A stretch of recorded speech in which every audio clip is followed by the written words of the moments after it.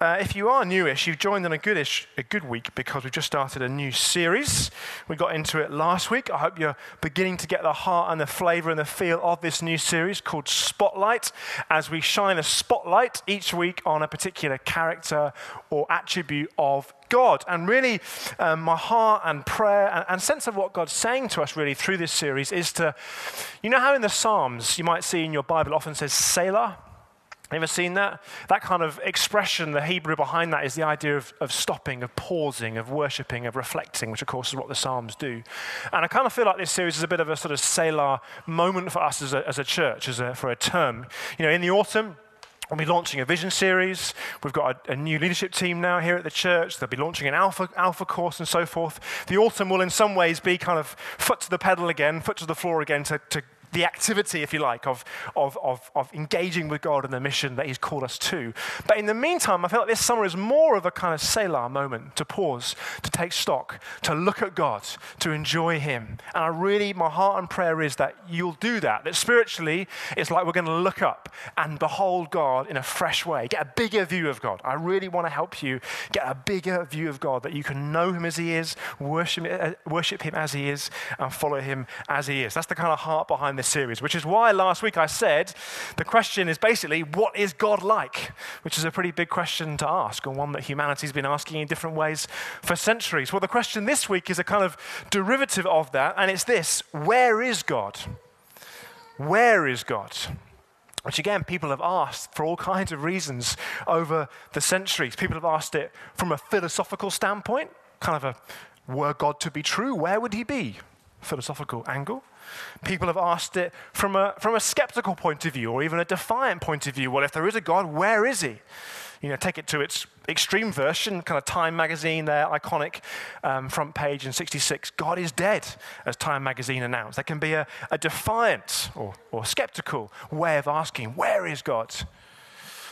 Philosophical, skeptical. There can be a desperate reason or desperate sense of asking, where is God? Many Christians over the centuries, many people in the Bible have asked, where is God?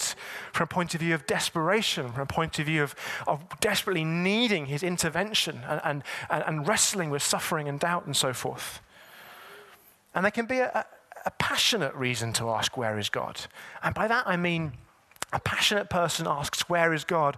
Not from the point of view of doubt or desperation, but from the point of view of confidence. You can ask, or you can say, where is God? From a point of view of confidence. You can say that this morning. You know God to be here. Where is He? I want to meet with Him. So there can be a reason to ask that question from the point of view of passion, from the point of view of confidence. I trust there are many of us doing that this morning, asking, where is God? From the point of view of, I know He's here. I know He speaks. I know He's good. I know He's alive. I want to encounter Him afresh. Where is God in that sense? But listen, wherever you might ask that question, I believe this passage in the Bible is going to really, really speak to us and help us to answer the question, where is God? Psalm 139 is the kind of classic place to go, and the place that we're going to camp out at in this morning.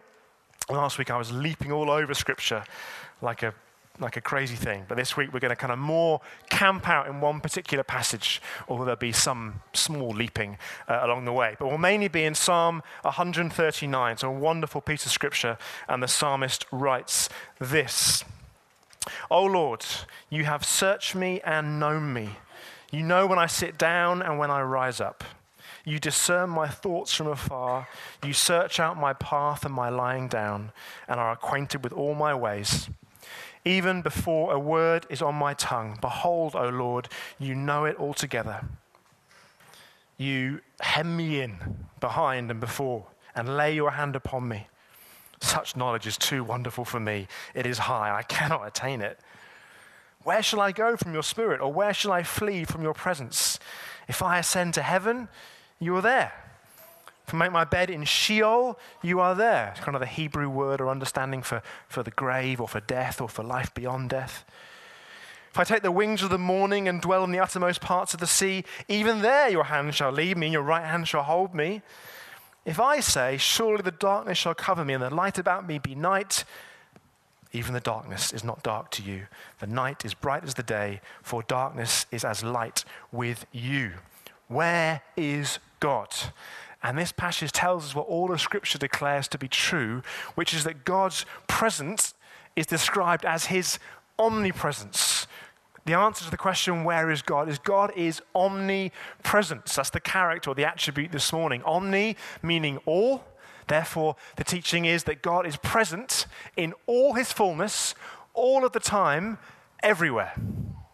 So wherever anything might be, God is present in all of his fullness. It's kind of a bit of a mind-bending concept. We're going to look at it over 3 little steps. The context, the enormity of God's omnipresence, and the intimacy of God's omnipresence. The context for it, the enormity of it, but also the intimacy of God's omnipresence. Number 1, the context for it. You see, not only does the passage tell us about God's omnipresence, it also kind of provides for us a context for other attributes of God. And by providing that context, it therefore helps us understand more about his omnipresence. So we also see from this passage that God is omniscient. Some fancy theology words being thrown out this morning. You might have caught it in verse 1. "O Lord, you have searched me and known me. You know when I sit down and when I rise up." Verse 4, "Even before a word is on my tongue, behold, O Lord, you know it altogether." So God's omniscience means that he knows everything. Everything there has been, everything there is, and everything there will be. And there are 3 omnis, you might know, within the character and the attributes of God, which you could put like this, and I hope this little slide shows you. God knows all that needs to be done. That's his omniscience. God has the power to do all that needs to be done. That's his omnipotence. And God is always present wherever he needs to be to do what needs to be done. That's his omnipresence. And we'll come back to his knowledge and his power later on in this series. And they're all kind of mind-bending concepts in a way, but I think his omnipresence is perhaps the hardest in some ways to get our head around, because we have some sort of context for omniscience and omnipotence in that we know that lots of knowledge exists, so the idea that God could have all of it, we can kind of track with that. Omnipotence, we know that lots of power exists with certain people, organizations. The idea that God would have all power, we can kind of track with that. But his omnipresence is of a different case in many ways. That's the idea of God being a being who is not constrained anyway by time or by space. That he's always present with all of his attributes in every part of the universe at all times. And we don't have a grid for that. Mark Goddard, who many of you know, has recently become an elder here at King's Church. He's not here this Sunday. He texted me in the week saying, "Given that I am not omnipresent, I cannot be with my father-in-law and you on Sunday." He's with his father-in-law. We don't have a grid for something that can be fully present in all parts of the universe at all times, which is why it's not inappropriate to join in with the psalmist in verse 6 of 139 and say, "Such knowledge is too wonderful for me. It is high. I cannot attain it." That's an appropriate worshipful response. But the passage also does help us understand how his omnipresence is possible. In fact, it gives us another one of his attributes that we won't look at so specifically in this series, which is God's spirituality, which is not his walk with himself. It's the fact that he is spirit. Verse 7 of the passage says, "Where shall I go from your spirit?" Jesus said in John 4:24, God is spirit. That means he's without material substance or physical body. He is invisible. Obviously, God revealed himself in the physical body of Jesus, but the triune one God is without material substance or physical body. Paul, in 1 Timothy 1:17, puts it like this: "To the King of the ages, immortal, invisible, the only God, be honor and glory forever and ever." And then in chapter 6 of the same letter, he says, "God whom no one can see or has ever seen." God is spirit. And if he were not a spirit being, he could not be omnipresent. He's only able to be omnipresent because he's not constrained by a body or by space or even by time. Now, just to be clear, we're not talking about something called pantheism, which says that God is in everything and everything is in God, like God is in this lectern. It's not what we're saying, because God is distinct from creation. We're not talking about deism that says that yes, God is distinct and supreme, but he is absent and detached. That's not what we're saying. And we're not talking about dualism that says that God and creation have always existed alongside each other all the time. We're saying that God is a unique, eternal spirit being, that he created and continues to personally sustain all things, not least because he is omnipresent, fully present everywhere at all times in the fullness of his character. And breathe. Pantheism, omnipresence, omnipotence, what are we trying to say? Now, people have tried to illustrate God's omnipresence in different ways, but there's a challenge. The finite will find it hard to illustrate the infinite, by definition. God's omnipresence is entirely other, and we only have what we know to be able to illustrate something about God that is almost unknown. But people have tried. People have suggested that you could use, this may or may not work, who knows, you could use a piece of toast, people have said, which is pretty cold because it was toasted at 6:30 this morning. And people have said, if you take some butter and you spread it across the toast, and I'll do a really good job, or the best job I can, people said that's a bit like God's omnipresence, because he's the butter and the toast is creation, and that shows you that God's presence covers the whole of creation.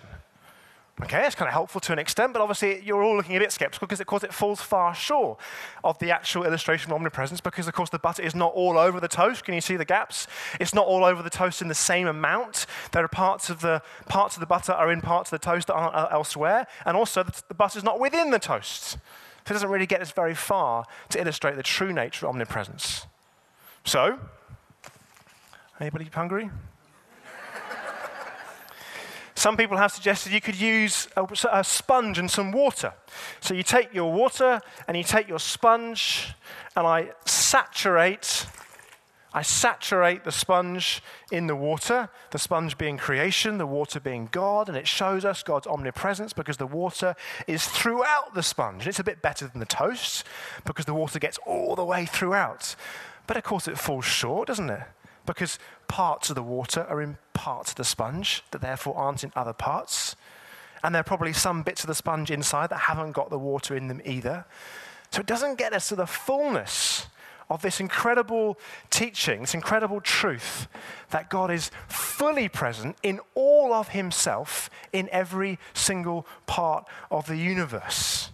But maybe it gets us a little bit. But it kind of means we probably end up rejoining with John Calvin, who said the finite cannot contain or grasp the infinite.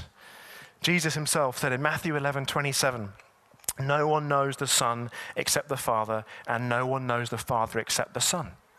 There is a degree to which God is unknowable. And yet, if you know the rest of that verse, Jesus says, and anyone to whom the Son chooses to reveal him, which is what Jesus has done. So there's kind of this double truth, or simultaneous truth is a better way of saying it, that God's at the same time unknowable and he's also knowable. And because he's knowable through Jesus, through the Word of God, to some degree through creation, what we see around us, we can press in to understand more about his omnipotence, omnipresence, not least the enormity of his omnipresence. There's something of the context for it. What about the enormity of it? Because I want us to really grasp that before we get to the personal or more personal side of things. This has helped me. I hope and pray it helps you. Verse 7, back into our original passage, Psalm 139, if you are following. Where shall I go from your spirit? Or where shall I flee from your presence? If I ascend to heaven, you are there. If I make my bed in Sheol, you are there. If I take the wings of the morning and dwell in the uttermost parts of the sea, even there your hand shall lead me and your right hand shall hold me. The psalmist is declaring that God really is present everywhere, that there is nowhere that he isn't. And his poetic language means there's nowhere that he isn't. He's in the heights and the depths, in the oceans. He is present this side of the grave and the other side of the grave, in heaven and on earth, on land and in the sea, and a suitably dramatic ringtone is exactly what was needed to hammer home the point. The psalmist is trying to tell us, in fact, what all of Scripture tells us, that God is this fully present. Deuteronomy 4:39, the Lord is God in heaven above and on the earth beneath. There's no other. 1 Kings 8:27, I love. But will God indeed dwell on the earth? Behold, heaven and the highest heaven cannot contain him. But let's just hone in on one example of the enormity of God's omnipresence from this particular verse. And it's this: if I take the wings of the morning and dwell in the uttermost parts of the sea, even there your hand shall lead me and your right hand shall hold me. If I dwell in the uttermost parts of the sea, you are there. So I thought, well, where is the uttermost part of the sea? What is the deepest part of the ocean that we have? I discovered, you may already know this, that the deepest part of the ocean is the Mariana Trench. So if you know your geography, draw a line between Papua New Guinea and Japan, take you to the Philippine Sea. About bang in the middle between those two countries is the Mariana Trench. It's the deepest part of the ocean, at least that we know about. It's 11,000 meters deep. So let's put that into context. I've just started doing a bit more swimming. I go swimming each Monday with my little 6-month-old, which is great fun. She practices her front crawl, does a few lengths, all that sort of thing. And we have a great time together. And it struck me that the Kingfisher Pool in Kingston is about 2 meters in depth at its deepest point. Therefore, the depth of the Mariana Trench, deepest part of the ocean, the uttermost part of the sea, is 5,500 Kingfisher swimming pools stacked on top of each other. It's very, very deep. So, I want you to go in your mind's eye to the bottom of the Mariana Trench, the uttermost part of the sea. If you did that, given that pressure would crush you 170 meters, you're going to need a submarine. Maybe a bit like this one, which I gather did go to something like that depth. So, in your mind's eye, hop into said submarine, leave behind the sun and heat of the Philippine Sea, and start descending through the depths. You're all expecting some fancy visual thing. You haven't. It's just the submarine. At about 1,000 meters deep, so that's 500 meter swimming pools stacked on top of each other. It now gets so dark because sunlight can't reach it. So you've got your light, maybe the submarine, but it's pitch black at 1,000 meters deep, 500 swimming pools. At just under 3,000 meters deep, getting pretty deep now, you might bump into something called the Cuvier-beaked whale, because 3,000 meters deep is the deepest that any mammal has been spotted swimming. That's about 1,500 swimming pools deep. Keep going. Get down to are you doing this in your mind's eye? Going down, down, down, down. Get down to 8,841 meters deep. That is the depth at which, if you got Mount Everest, turned it upside down, plunged it into the ocean, it would get down that far. But you are still, at that depth, you're still 1,000 swimming pool depths away from the bottom. It's a long way down. So keep going in your submarine. And you get all the way down to the bottom, maybe with a slight bump. You get down to the bottom, to the uttermost part of the sea, to quote the psalmist, almost 7 miles from the surface. And what does omnipresence tell us? It tells us that God is there, fully present in all his attributes. He's always been there. He will always be there, sustaining all things as he sustains the whole universe. If I dwell in the uttermost parts of the sea, even there your hand shall lead me, and your right hand shall hold me. God is vast, and he's mysterious. And in that sense, he's beyond our comprehension, that you could take a trip to the uttermost part of the sea, at the bottom of the Mariana Trench, and you could talk with and commune with and hear with and experience God as much there as you do anywhere else. But is God only vast and mysterious and beyond comprehension? What about the intimacy of God's omnipresence? Now, it's interesting that the psalmist from that passage doesn't see any contradiction, like maybe some of us do, when it comes to, on the one hand, being reduced to awestruck worship at the enormity of God's omnipresence, he's aware of his finiteness and limitation. It's why he says, such knowledge is too much for me. I can't bear with it or cope with it. Wow. But at the same time as he does that you're God and I'm not, awestruck worship, he's also able to personally experience God's loving, intimate presence at the same time. There's no contradiction for him. Verse 5, you hem me in behind and before and lay your hand upon me. You ever looked at that verse, thought, how can God be both in front of me, behind me, and with his hand upon me? Well, because he's omnipresent. He is all places, at all times, fully. Verse 8, if I ascend to heaven or descend to Sheol, death, the grave, post-death, or the uttermost parts of the sea, Mariana Trench, even there your hand shall lead me and your right hand shall hold me. That is incredibly personal, intimate language. And it speaks of a couple of things that I think God would highlight for us this morning about what you can expect to find personally this morning, now, in the presence of God. Two things, direction and protection. Direction and protection. You know what the psalmist says? Even there, the uttermost part of the sea, your right hand shall lead me. Your right hand shall lead me. There's nowhere that God's presence cannot bring direction, cannot bring leading.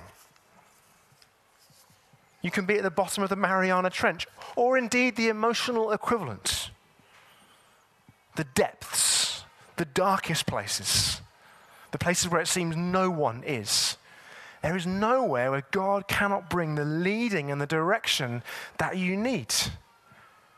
He's there, ready to place his hand upon you and lead you. Like I say, you could be in the emotional equivalent of the Mariana Trench, a bleak and dark place, thinking, God, I don't know where to go. This place is so dark. And the promise of God's presence is he's there to lead you. I wonder if any of us need leading this morning. And by that I mean direction, a sense of a crossroads or a space of dark. I'm just not quite sure where to go.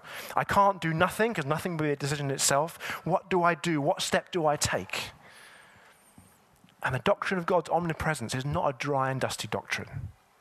It's the truth that he's present to lead, to place his hand upon you. In fact, why don't I just do that now? Why don't I just pray? If you feel like, do you know what? Mariana Trench or not, depths of darkness or not, or somewhere in between. If you feel like, do you know what? I need to know the leading, the direction of God. Do you just want to raise your hand and I'll just pray? Let's just be family together. And we can pray for God's leading to come. And if you're next to that person, why don't you represent something of God to them? And put your hand upon them, just like he does for us, as long as they're okay with that. Lord God, I thank you that you are here with us. You're present, especially present in your gathered church. I thank you there is nowhere that you're not present. And I thank you that there's the promise of this text and this doctrine tells us that your presence brings leading, brings direction. And so I pray for each person now with their hand raised. I pray for your leading to come in these moments. I pray that it might come through the person that's praying for them perhaps. I pray for the prophetic to be uttered, spoken, sensed in these moments through that person, in worship, through this teaching, whatever it might be. And I pray for a sense of faith to rise for the way forward. And I pray that in your name, Jesus, your mighty, powerful name, the one who made God known and present to us. Amen. Let's expect to keep hearing God as well during worship in a moment. The second thing that we see that God's omnipresence brings from this psalm is not just his leading or his direction, but his protection. Your right hand shall hold me. Your right hand shall hold me. I don't think I've overdone the Isabella baby girl illustration so far. I don't think I have. It's better than the sport ones. But for some reason, I hold her in my left hand. I don't know why. I'm right-handed, but I always hold her in my left hand. And it's amazing the sense of, I know it's a cliche, but you really do sense something of God's hand when you're holding this little thing, which if you were to drop, which you could so easily, all would be unwell, to put it mildly. And also there are times, because she's quite a feisty little one, where she'll lean back, like, oh, I could drop you if you want to. There's time where she scratches my face. Feisty one. But I hold her. And that holding just guarantees her protection. Sometimes it brings the comfort that she needs. Sometimes it brings the protection that she needs. But the holding hand of a father, and I'm only a tiny, tiny, tiny glimpse of the Father, that's what the psalmist is getting at. That God holds you in his presence. Even when you lash out at him, he holds you. Even when you want to run away from him and flail away and get somewhere else, he holds you. Because his presence is everywhere. There's nowhere that he's not. There's nowhere that God's not. And I wasn't going to say this morning, but I do feel it's kind of just come back out of my notes that I'd scribbled out, so I'll say it. I love the story of Jonah for a number of reasons, but one, because it spoke to me this week. Jonah was a man who chose, the text tells us, to flee from the presence of the Lord. That's what the text says. He said, I'm not going that way, I'm going that way. He's supposed to go east. He got on a boat and went west from Israel to Spain. He fled from the presence of the Lord. And what did he find? It can't be done. Because God's presence was in the storm, and God's presence was in the whale. Surprise, surprise. The presence of God is in the uttermost parts of the sea. And Jonah found that to be literally true. I just was thinking this morning, I sense God might be saying there'll be some of us this morning who are on the run from God's presence. And do you know what? It's very possible to be in church and to be on the run from God at the same time. Because if you've done it for any time at all, you learn the things to say and how to still make it happen. But it's possible in here to be physically present, but actually running from God's presence in some way. All kinds of reasons for that. It can be just outright disobedience. We just don't want to bow the knee before God. It can be shame. We feel like for some reason we're just beyond the pale for some reason. It can be fear. We fear what God might ask of us or call us to if we fully embrace and submit to his presence. Don't run from God, because he's already there. He's not just a God that pursues, though he is. He's not just a God that comes with, though he is. Because he's omnipresent, he's already there. I discovered this week in Ezekiel 48, verse 35. God is called Jehovah Shammah, means the Lord is there. He's there. Don't run from God. I would plead with you. Return to him this morning, either for a fresh time or for the first time. That's the nature of becoming a Christian, is that we respond, is that we say, basically, in some way, I've been running from God. I have rejected or ignored or diluted the presence of God. I repent of that, and I come back into the presence of the thing that I was made for originally. But as Christians, we do it a lot of the time as well. We just move away from the presence of the Lord. Maybe in small ways. It's not dramatic. You're not running in a sense of losing your faith or outright disobedience, but it's just the presence of God is being kept at arm's length. I wonder if God's speaking this morning. The Lord is there. And of course, it's another amazing angle, amazing reason to love the gospel. Because God has made himself known. In fact, the invisible God has made himself known. The Bible says that Jesus is the image of the invisible God. You look at Jesus, and that's what this invisible, omnipresent, omniscient, omnipotent Spirit God is like. And that's why he can be trusted to come to for the first time or to come back to for a fresh time. And I was thinking, it's amazing. Jesus made a decision, or the Trinity together made a decision, that Jesus would lay aside his omnipresence. Now, he didn't lay aside his divinity. He was fully God the whole time. But he made a decision to become limited to a body and time and space. How humble is that?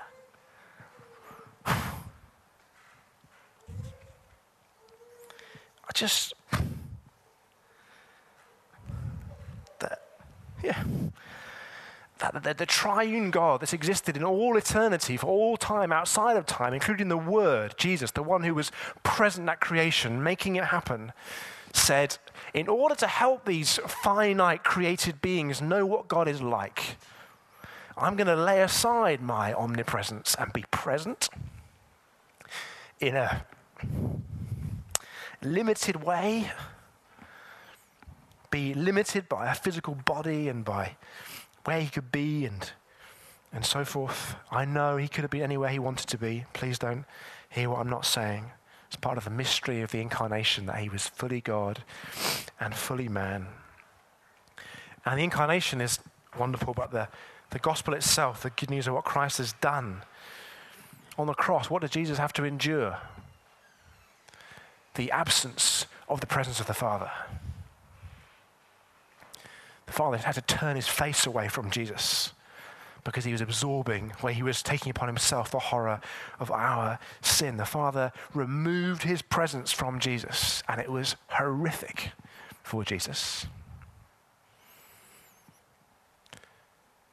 And why did Jesus do that? Not because he was just told to do it. He didn't lose the presence of the Father and absorb the wrath of the Father because he was just kind of, I guess I better had.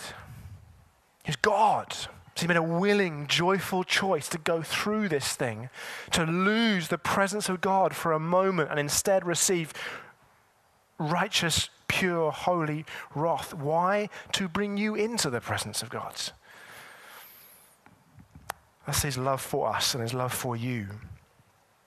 Is he was isolated for those horrendous moments for joy, for the joy of bringing you and I into the presence of God. So it's a personal thing. It's a deeply, deeply personal thing. I wonder whether the band could come and join me afresh, help us to respond. Didn't really expect to get sort of taken askance, as it were, by this. And I do hope I'm helping you to step into worship and into God's presence in a moment. And we're just going to worship him because he's worthy of worship. He's the one in front of whom we all appropriately say, wow, you are God and I'm not. The knowledge of who you are is just too much for me to attain. But he's not distant. He's here, present to lead you, give you direction, present to bring you comfort and protection, and present to call you home. For the very first time, perhaps this morning, through repentance, you step into the presence of God fully, but also for a fresh time. Those of us who are doing a Jonah in our own heart, either subtly or dramatically, come home this morning. Come home to his presence and know forgiveness and no cleansing, and no freedom, and no joy. It says that in God's presence there are pleasures forevermore, joy forevermore.